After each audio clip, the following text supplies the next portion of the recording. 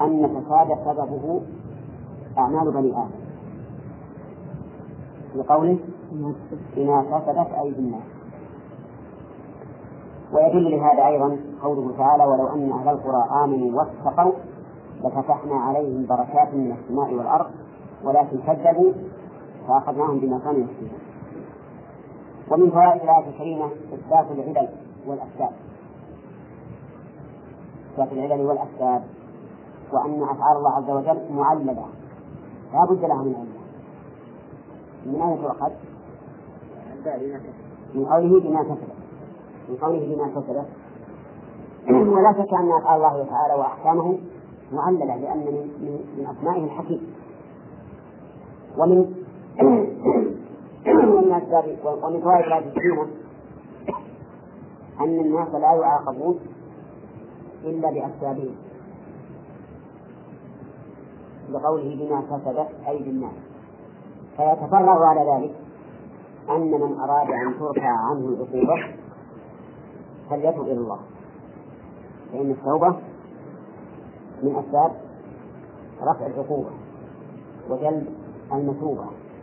ولهذا قال هود لقومه: وأن استغفروا ربكم ثم توبوا إليه يرسل السماء عليكم مدرارا ويزدكم قوة إلى قوتكم. وقال نوح لقومه: فقلت استغفروا ربكم إنه كان غفارا يرسل السماء عليكم مدرارا ويمددكم بأموال وبنين ويجعل لكم جنات ويجعل لكم أنهارا. ومن فوائد الآية الكريمة أن الجزاء من جنس العمل وبقدر العمل، لقوله: ليذيقهم بعض الذي عمل. ومن فوائد الآية الكريمة بيان سعة رحمة الله، وأن رحمته سبقت غضبه، لقوله: بعض الذي عمل. ولو أن الغضب كان بقدر الرحمة لكان الله يذيقنا كل الذي عمل، ولو كان غالبا للرحمة لكان يذيقنا أكثر مما علمنا. أولا فالأمور ثلاثة الآن: إذاقة البعض أو المثل أو الأكثر.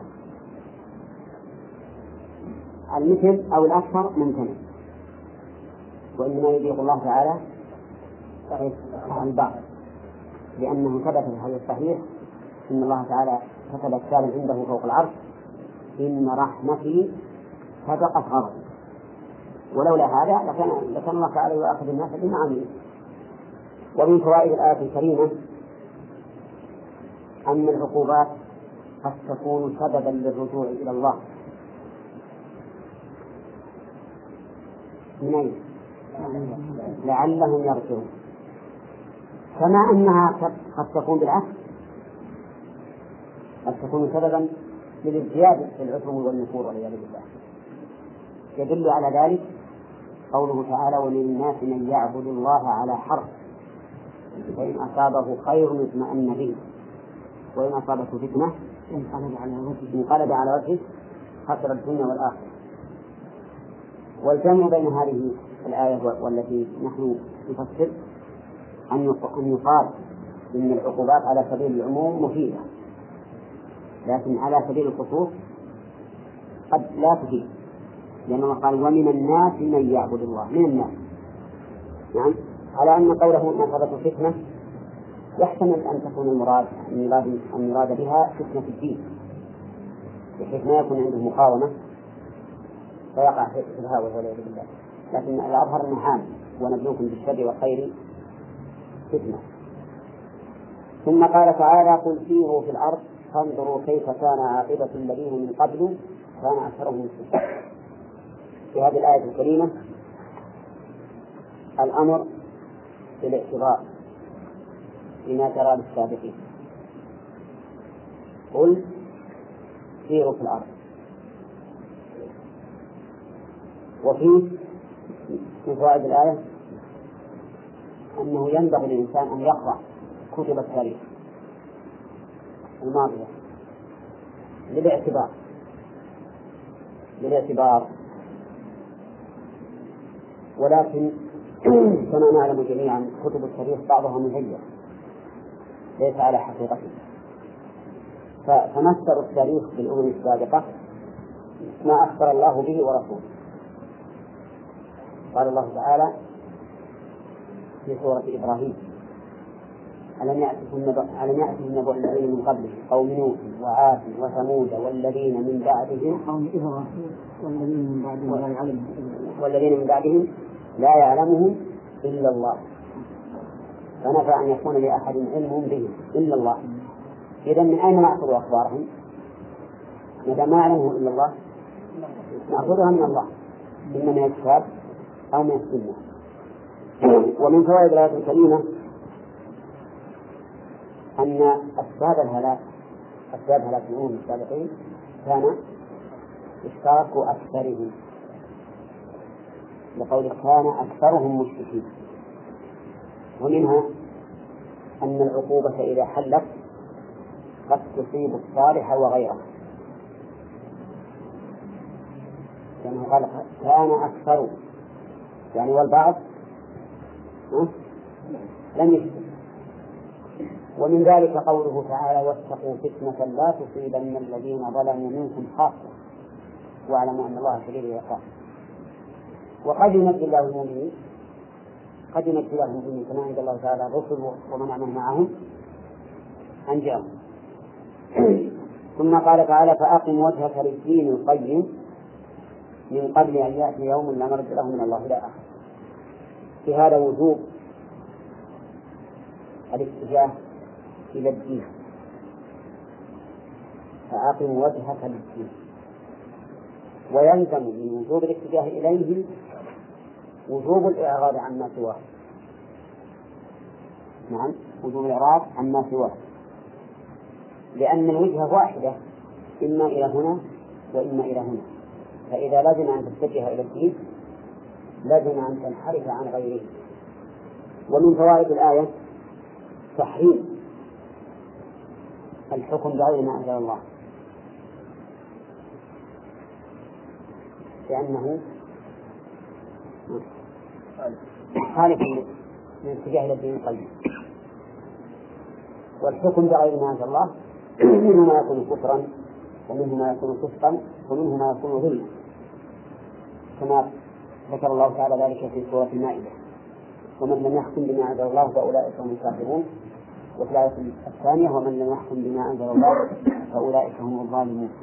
وفي الآية الثالثة: ومن لم يحكم بما أنزل الله فأولئك هم الفاسقون. وهذه الأوصاف تتنزل على حال الحاكم، فقد يكون كافرا أو ظالما أو فاسقا. ومن فوائد الآية الكريمة أن هذا الدين قيم. قيم إيش معنى قيم؟ معتدل لا وجاج فيه، لا في جانب العبادة ولا في جانب المعاملة. ومن فوائده أنك إذا ظننت أن في الدين ما يخالف الاستقامة فاعلم أنك قاصر، إما في علمك وإما في فهمك.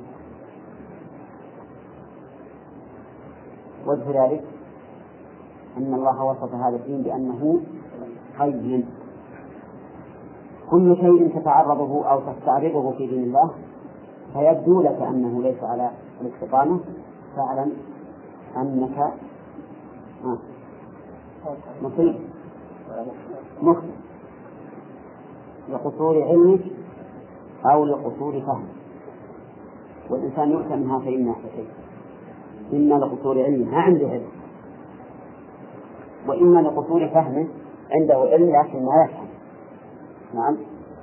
ومن فوائد الآية الكريمة أنه ينبغي لمن أمر بشيء أن يذكر ما يغري به ويرغب فيه. من أين يؤخذ؟ لا، نعم هذا صحيح، لكن قبل ذلك فقولها القيم، فالإنسان إذا عرف أنه قيم لا شك أنه يهتدي. فأنت إذا عرفت أن تأمر بشيء تذكر الأسباب التي توجب للناس الإقبال عليه بأوصافه المحبوبة، وثمراتهم الحنيفة. نعم.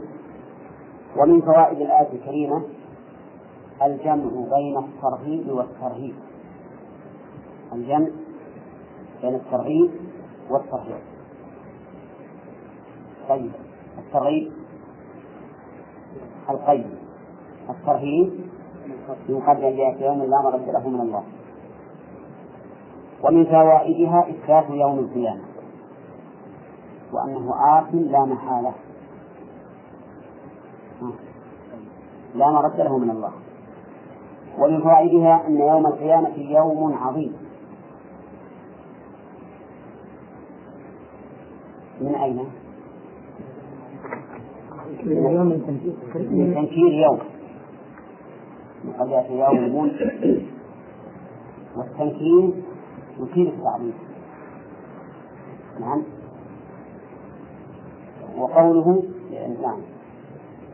ويدل لذلك لعظم هذا اليوم قوله تعالى ألا يظن أولئك أنهم مبعوثون ليوم عظيم يوم يقوم الناس لرب العالمين. ومن فوائد الآية الكريمة أن الحكم لله سبحانه وتعالى، أن الحكم لله، كقوله لا مرد له من الله، فلا أحد يستطيع أن يمنع ما أراد الله ولا أن يجلب ما لم يرد الله أبدا. اللهم لا مانع لما أعطيت ولا معطي لما منعت ولا ينفع ذا الجد منك الجد. ومن فوائد الآية الكريمة أن الناس يوم القيامة ينقسمون ويتفرقون لقوله يومئذ يصدعون. في الآية الأولى أول ما أخذنا بما كسبت أيدي الناس فيها دليل على بطلان مذهب الجبرية.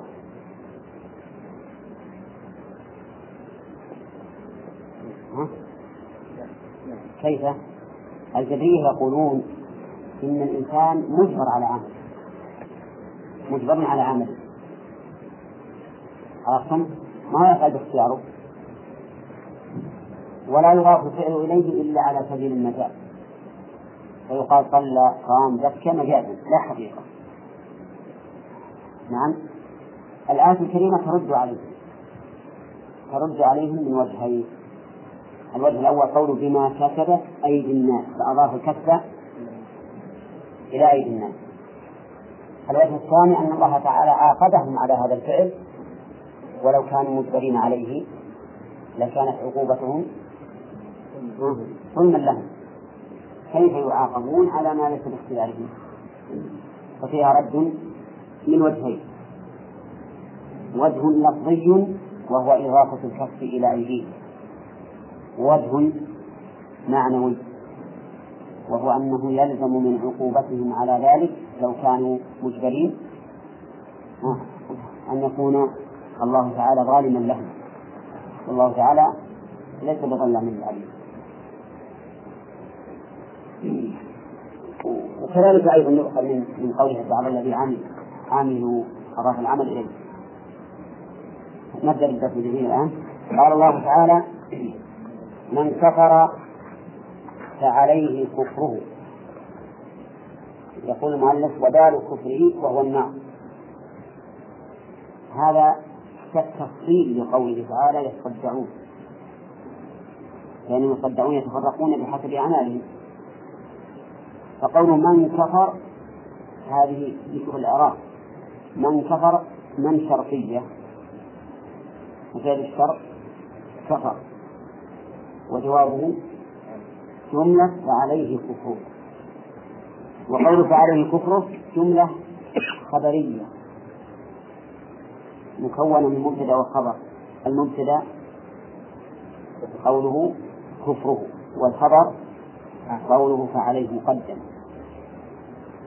وفعل تقديم الحق. ومن عمل صالحا فلأنفسهم يمهدون مثلها شرطية. جواب الشرط قوله فلأنفسهم يمهدون. وقدم المعمول وهو لأنفسهم ينهدون للحصر وهي فائدة معنوية، ولمراعاة الفواصل وهي فائدة لفظية، لأنه لو قال سينهدون لأنفسهم استقام الكلام، لكنه قدم لهاتين الفائدتين. يقول الله عز وجل: من كفر فعليه كفره. نعم، يعني أي إنسان يكفر فإن وبال كفره عليه لا يضر إلا نفسه، ويكون على غيره ولا لا؟ لا يكون على غيره إلا أن يكون ذلك الغير سببا فيه، فإن كان سببا فيه صار عليه مثل وزره. قال الله تعالى: ليحملوا أوزارهم كاملة يوم القيامة ومن أوزار الذين يضلونهم بغير علم ألا ساء ما يزرون. وقال تعالى: ولا يحملن أثقالهم وأثقالا مع أثقالهم. وثبت عن النبي عليه الصلاة والسلام أن من سن سنة سيئة فعليه وزرها ووزر من عمل بها إلى يوم القيامة. فإذا قيل: هل هذا يناقض الآية من كفر فعليه كفر؟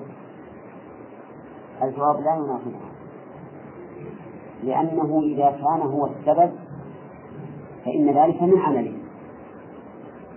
عمله، لكن صورة المسألة مختلفة، إنه عمل غيره وعمل نفسه. إنما حقيقة الأمر أن الدال على الكفر فاعل لما يؤثر عليه. قال: ومن عمل صالحا فلأنفسهم يمهدون يوطئون منازلهم في الجنة. من عمل صالحا. طيب، الكفر في اللغة العربية الكفر هو الستر،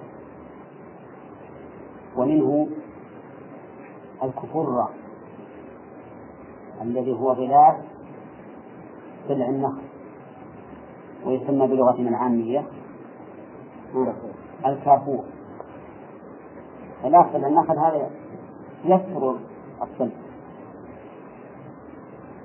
فالكفر في الأصل هو هذا، والمراد به الخروج عن طاعة الله، لأن الخارج عن طاعة الله قد ستر ما أنعم الله به عليه من العقل والعلم وما أشبه ذلك. وقولها من عمل صالحا، العمل الصالح قال أهل العلم هو ما جمع شرطين أساسيين: أحدهما الإخلاص، والثاني المتابعة للرسول صلى الله عليه وسلم. ضد الإخلاص ضده الشرك، والمتابعة ضده الابتداع. نعم. فمثلا إذا وجدنا رجلا يصلي صلاة معتادة لكنه يرائي الناس بها فعمله ليس بصالح، وش الذي فقد منه؟ الإخلاص.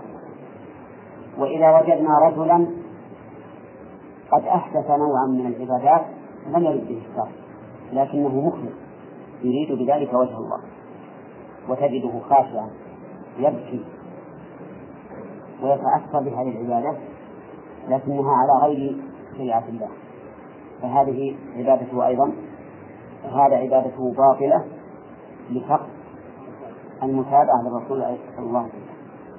نعم. ومن ذلك ما إذا أخرج العبادات المشروعة عما شرعت عليه،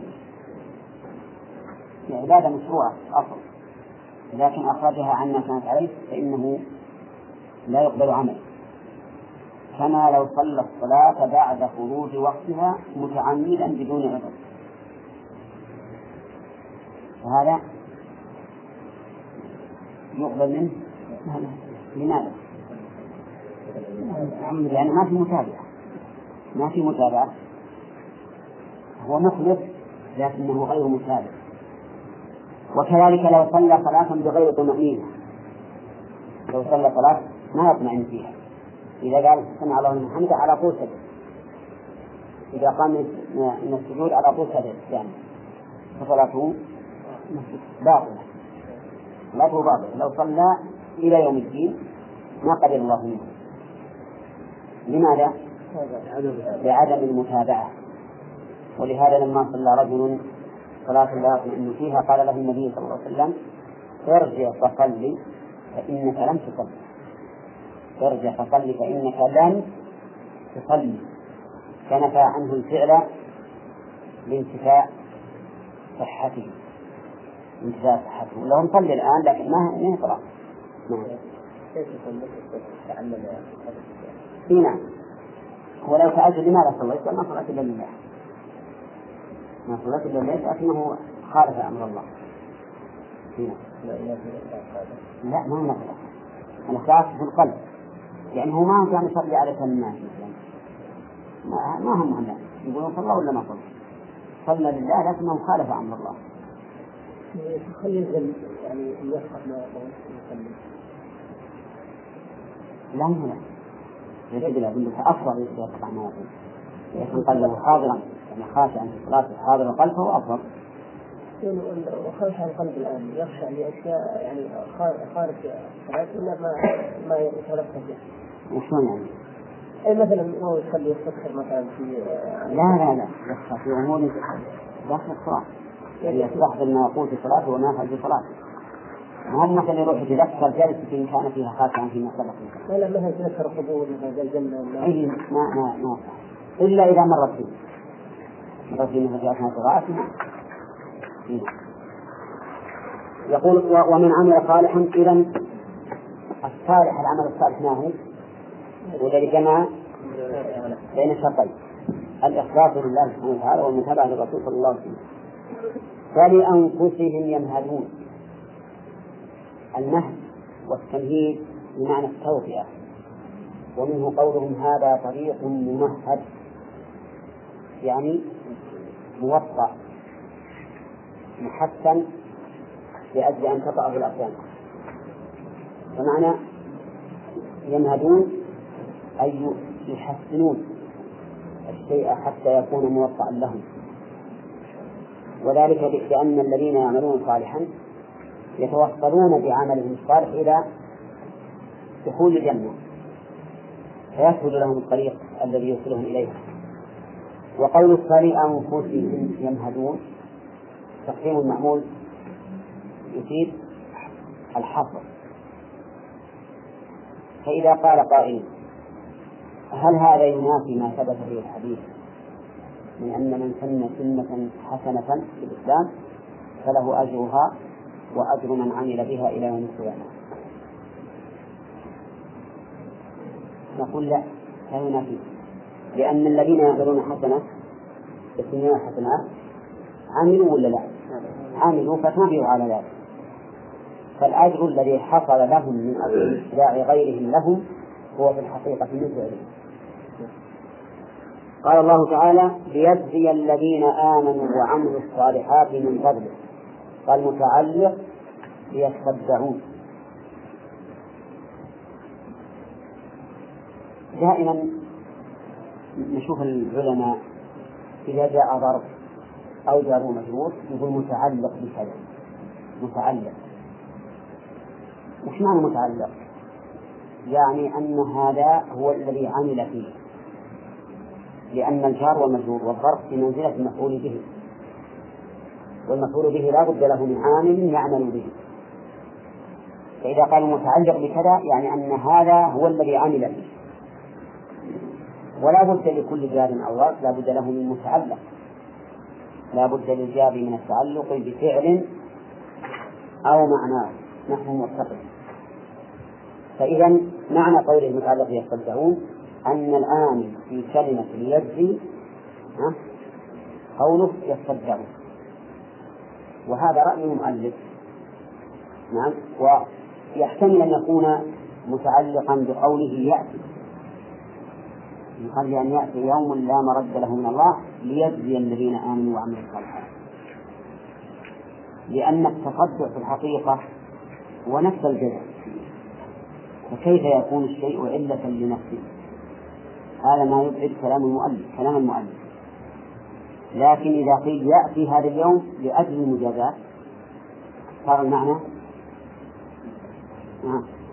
مستقيما واضح. نعم مستقيما واضح.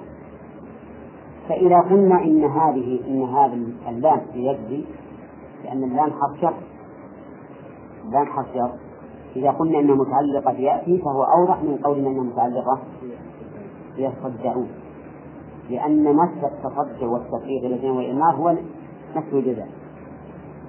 وقال بعض العلماء بعض المعربين إنه خبر لمبتدأ محذوف، فهو متعلق بمحذوف خبرا لمبتدأ محذوف، والتقدير ذلك ليجزي، ذلك ليجزي. والمشار إليه ما سبق. وهذا أيضا وجيه جدا أن يجعل متعلقا بمحذوف خبر لمبتدأ محذوف. طيب قلنا إن اللام إذا يجزي حرف من حرف، والمعلوم أن حروف الجر لا تدخل إلا على الأسماء، وقد تبين لكم بأن من علامات الاسم الجر، دخول حرف العربي عليه. الأجمية يقول الاسم يعرف بالخفض والتمييز ودخول الألف واللام وحروف الخفض. فكيف صح أن نقول إن اللام في قول بيده حرف جر مع أنه داخل على فعل؟ نقول لأن هذا الفعل في منزلة الاسم، إذ أنه فعل مقدر فيه أن، لأن التقدير لأن يجزي، وأن مصدرية تحول الفعل إلى مصدر، والمصدر اسم ولا غير اسم؟ اسم المصدر، فعليه لجزاء يكون معنى لجزاء أو نعم لجزاء الذين آمنوا وعملوا الصالحات إلى آخره. عرفتم الآن؟ فإذا دخلت اللام لام التعليل على الفعل فإنه يقدر بينها وبين الفعل أن المصدرية لأن يجزي. وقوله يجزي الذين آمنوا، ليجزي الذين آمنوا، الفاعل فاعل الجزاء هو الله سبحانه وتعالى، وهو ضمير مستتر يعود عليه.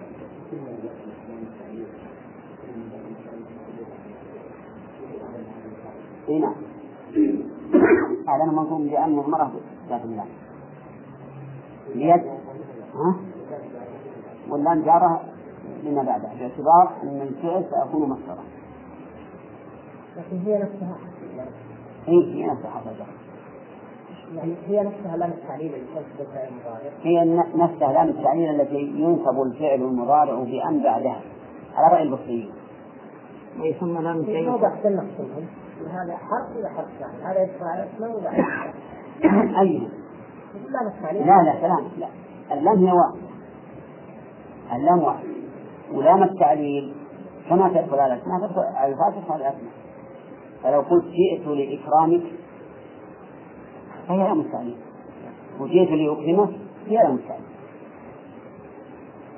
وقول ليجزي الذين آمنوا، الجزاء بمعنى المكافأة يعني ليكافئهم، ليجزي الذين آمنوا وعملوا الصالحات من فضله يثيبهم، هذا تفسير للجزاء بمعنى الإثابة. والثواب هو المكافأة، وسمي ثوابا لأنه من ثاب يتوب إذا رجع، لأنه يرجع إلى الإنسان جزاء عمله.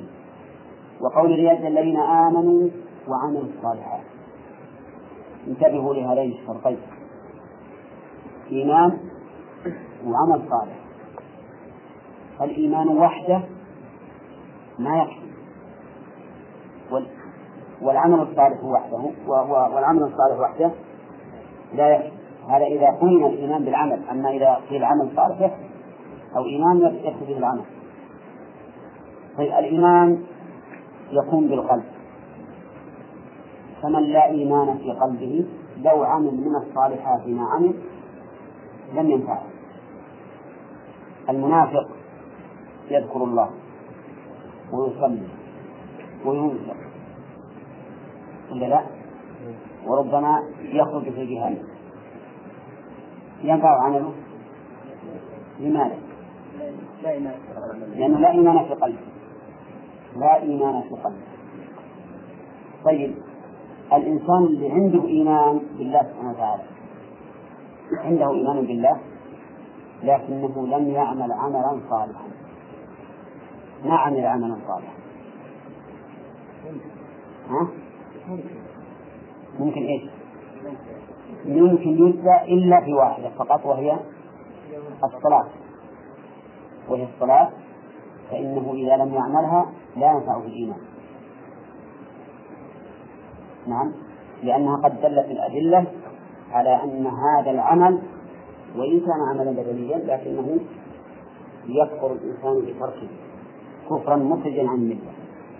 أما غير الصلاة من الأعمال فقد قال عبد الله بن شقيق كان أصحاب النبي صلى الله عليه وسلم لا يرون شيئا من الأعمال فهو كفر إلا الصلاة. يعني لو لم يزكي فإنه لا يخرج من الإيمان، لو لم يكن فإنه لا يخرج من الإيمان. نعم، لو لم يحج فإنه لا يخرج من الإيمان. هذا هو الصحيح.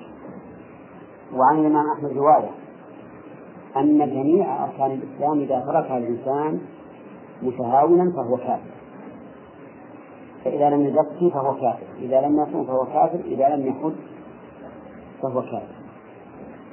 يقول لأن الركن عليه اعتماد، ركن الشيء عليه اعتماد الشيء، فإذا لم يوجد الركن ما قام الشيء. عرفتم؟ وهذا لا شك أن له وجها، لكن الأدلة تمنع من القول بهذا.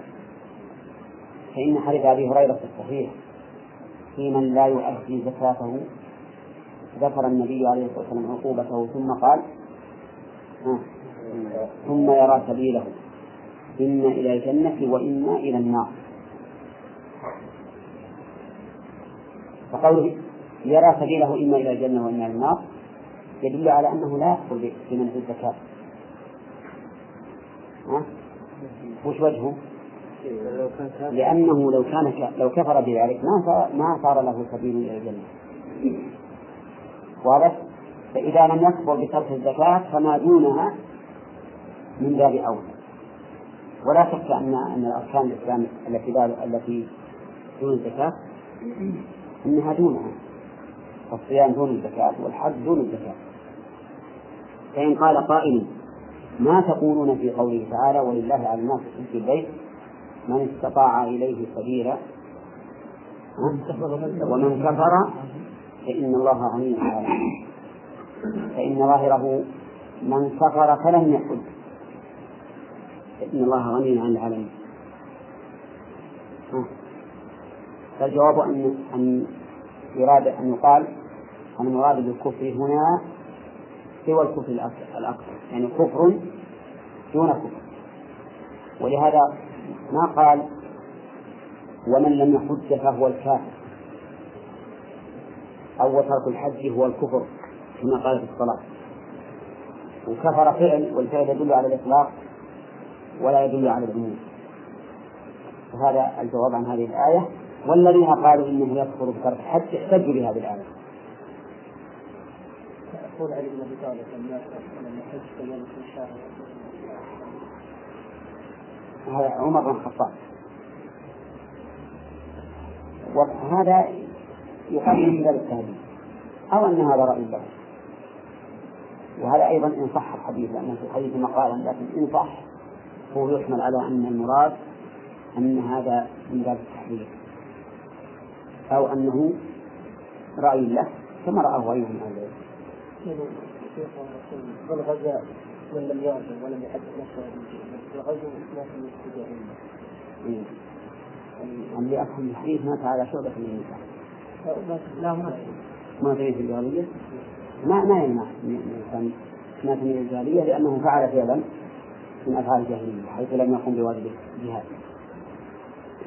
طيب يا شيخ يسعى الشيخ يوم القيامة يقول ما قلت لهم إلا ما أمرتني به أن يعبدوا الله ربي، بعدين آخره قال إن تعذبهم فإنهم عبادك وإن تغفر لهم فإنك أنت العزيز، يعني كأنه يرد الغفران. عيسى عليه الصلاة والسلام هناك يعني أنها شيئين ذكر العذاب والغفران مثل الحديث ذكرتم يعني.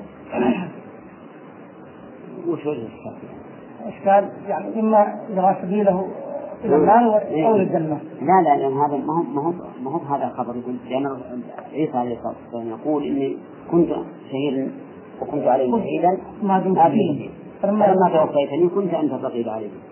ثم بين أنه إن تعذبهم فإنهم عبادك وقد استحقوا ذلك وإن تغفر لهم فإنك أنت العزيز الحكيم. كيف المشركون يعني ما لا يعني إن تغفر لهم بمعنى إني أنا ما أعلم هل هم أشركوا ولا فعلوا ذنوبا أخرى يستحقون بها المغفرة. كلهم يسلمون يوم الله هذه ركوع فيه موجود فيها نعم، لكن ما قلتم إلا أوهم. أنت قلت للناس اتخذوني وأمي إلهين من دون الله. للناس للعموم. نعم. قال سبحانك ما يكون لي أن أقول ما ليس لي بالحق. نعم. إن كنت قلت فقد علمت. نعم. تعلم ما في نفسي ولا أعلم ما في نفسي إنك أنت علام الغيوب. نعم. ما قلت لهم إلا ما أمرتني به. نعم. أن يعبدوا الله، هذا الأمر، اعبدوا الله ربي وربكم. لا إنه من يشرك بالله فحرم الله لا هذا أنا خذ عليهم شهيدا ما دمت فيه ولما توفيتني كنت أنت الرقيب عليهم وأنت على كل شيء شهيد. إن تعذبهم فإن هؤلاء الناس نعم الذين يعبدونني أمي قالوا يعبدونني إلهين من دون الله. بعدين إن تعذبهم فإنهم عبادك وإن تغفر. ومن آياته تعالى من للتبعيد، وآياته مجرور به، وأن يرسل الرياح هذه فعل مؤول بالمصدر هو المبتدأ، أي من آياته إرسال الرياح، من آياته إرسال الرياح مبشرات حال من الرياح. يقول الله عز وجل في هذه الآية من آياته أي بعض آياته، لأن من هنا للتبعيد، وذلك لأن آيات الله عز وجل لا يمكن إحصارها ولا حصرها، ففي كل شيء له آية تدل على أنه واحد. كل شيء لو أراد الإنسان أن يحصي آيات الله عز وجل التي في جسمه هو فقط ما استطاع إلى ذلك سبيلا، فكيف بآيات الله تعالى التي ملأت الكون؟ ولهذا تأتي من الدالة على التبعيد. وقول آياته أي علامات. واعلم أن كل آية فإنها تدل على العلم وتدل على القدرة وتدل على الحكمة، هذا لا بد من ذلك في كل آية، إنها تكون آية علامة على هذه الأمور الثلاثة: العلم والقدرة والحكمة. ثم تختص بعض الآيات بما تختص به، ثم تكون مثلا اللي بعدها رحمة أو بعدها شيء يدل على السلطان والعظمة. المهم أن لكل آية شيء خاص وشيء عام. الشيء العام هو هذه الثلاثة: العلم والقدرة والحكمة. أن يرسل الرياح مبشرات يضاف إلى هذه الثلاث إيش؟ الرحمة، لأن هذه الرياح تبشر المطر. وقولنا أن يرسل الرياح الإرسال بمعنى الإطلاق، ومنه قول الشاعر فأرسلها العراق يعني أطلقها. ومنه قول الفرضيين دين مرسل يعني مطلق ليس به رهن. أي الرياح يعني يطلقها سبحانه وتعالى. والرياح جمع ريح وهي الأهوية. واعلم أن الريح تذكر مفردة وتذكر مجموعة، فإذا ذكرت مجموعة فإنها تكون غالبا للرحمة، وإذا ذكرت مفردة فإنها تكون غالبا للعقاب. أهلكوا بريح صرصر نعم فأرسلنا عليهم الريح إذا أرسلنا عليهم الريح العقيم ريح فيها عذاب أليم وما أشبه ذلك، ولكنها عن الريح قد تفرد وتكون في مقام النعمة، لا سيما إذا وصفت بما يدل على ذلك، كما في قوله تعالى وجرينا بهم بريح طيبة. بريح طيبة هنا الريح عقوبة ولا نعمة؟ نعمة، وإنما كانت نعمة لأنه وصف طيبة. وأيضا بالنسبة للسفن هل الأولى اختلاف الرياح أو اتحاد الرياح؟ اتحاد، لأن إذا اختلف سير السفينة فيما سبق لما كانت السفن شراعية. هنا الرياح في مقام النعمة، ولهذا كمل ولهذا جمع الرياح مبشرات حال من الرياح أي تبشر بالخير. ولهذا بعض الرياح إذا هبت استبشر الناس لأن الله سبحانه وتعالى أجرى العادة أن هذه الريح المعينة يتكون منها السحاب ثم المطر، وأحيانا يستبشرون بالريح إذا رأوها تجمع السحاب تجمعه وتكثفه تبشر به. وقوله مبشرات البشارة هي الإخبار بما يسر غالبا، وسميت بشارة لأنها تؤثر على البشرة. الإنسان يتبشر ينير وجهه ويسبل وتجري عليه علامة البشرى. وقد تطلق البشارة بما يسوء كقوله تعالى فبشرهم بعذاب أليم. مبشرات قال بمعنى لتبشركم بالمطر. شوف المؤلف رحمه الله فسر اسم الفاعل بالفعل المعلم، وقال بمعنى لتبشركم لأجل أن يسهل العبد في قوله وليذيقكم من رحمته، لأن مبشرات وليذيقكم يجد الإنسان بينهما فجوة. هذه الفجوة هذا المؤلف أن يخرجها بقوله بمعنى ليبشركم بها، ولكن صحيح عندي أن مبشرات على اسمها على حاله خبر اسمه، ولكننا نقدر فعلا يناسب ما بعده لأجل أن يصح عطف الفعل عليه. والذي أرى أن يقدر لتستبشروا بها، مبشرات لتستبشروا بها وليذيقكم من رحمته، أو نجعل لتبشركم كما قال المؤلف، ما نجعلها بمعنى مبشرات بل نجعلها فعلا مستقلا قدرناه ليصح العطف في قوله وليذيقكم من رحمته. وقوله وليذيقكم بها من رحمته المطر والخص. تقدم لنا أن الله تعالى يعبر عن الإصابة بالإشاقة لأنها أعلى أنواع الإصابة وأبلغها. وليذيقكم بها من رحمته يقول المطر والخص، ففسر الرحمة بأثرها. وعلى هذا فتكون الرحمة في هذه الآية مخلوقة ولا صفة من صفات الله؟ تكون مخلوقة. وهذا الذي فسرها به محتمل، لأن الله تعالى قد يطلق الرحمة على الشيء المخلوق الذي يكون من آثار رحمته، كما ثبت في الحديث الصحيح إن الله قال للجنة أنت رحمتي أرحم بك من أشاء. ومن المعلوم أنه سبحانه وتعالى لم يرد أنها رحمته التي هي صفته، لأن الجنة مخلوق دائم، ولكن أراد أنها من أثر رحمته أو بمقتضى رحمته. فهنا يصح أن نقول وليذيقكم من رحمته أي من هذا المطر والخص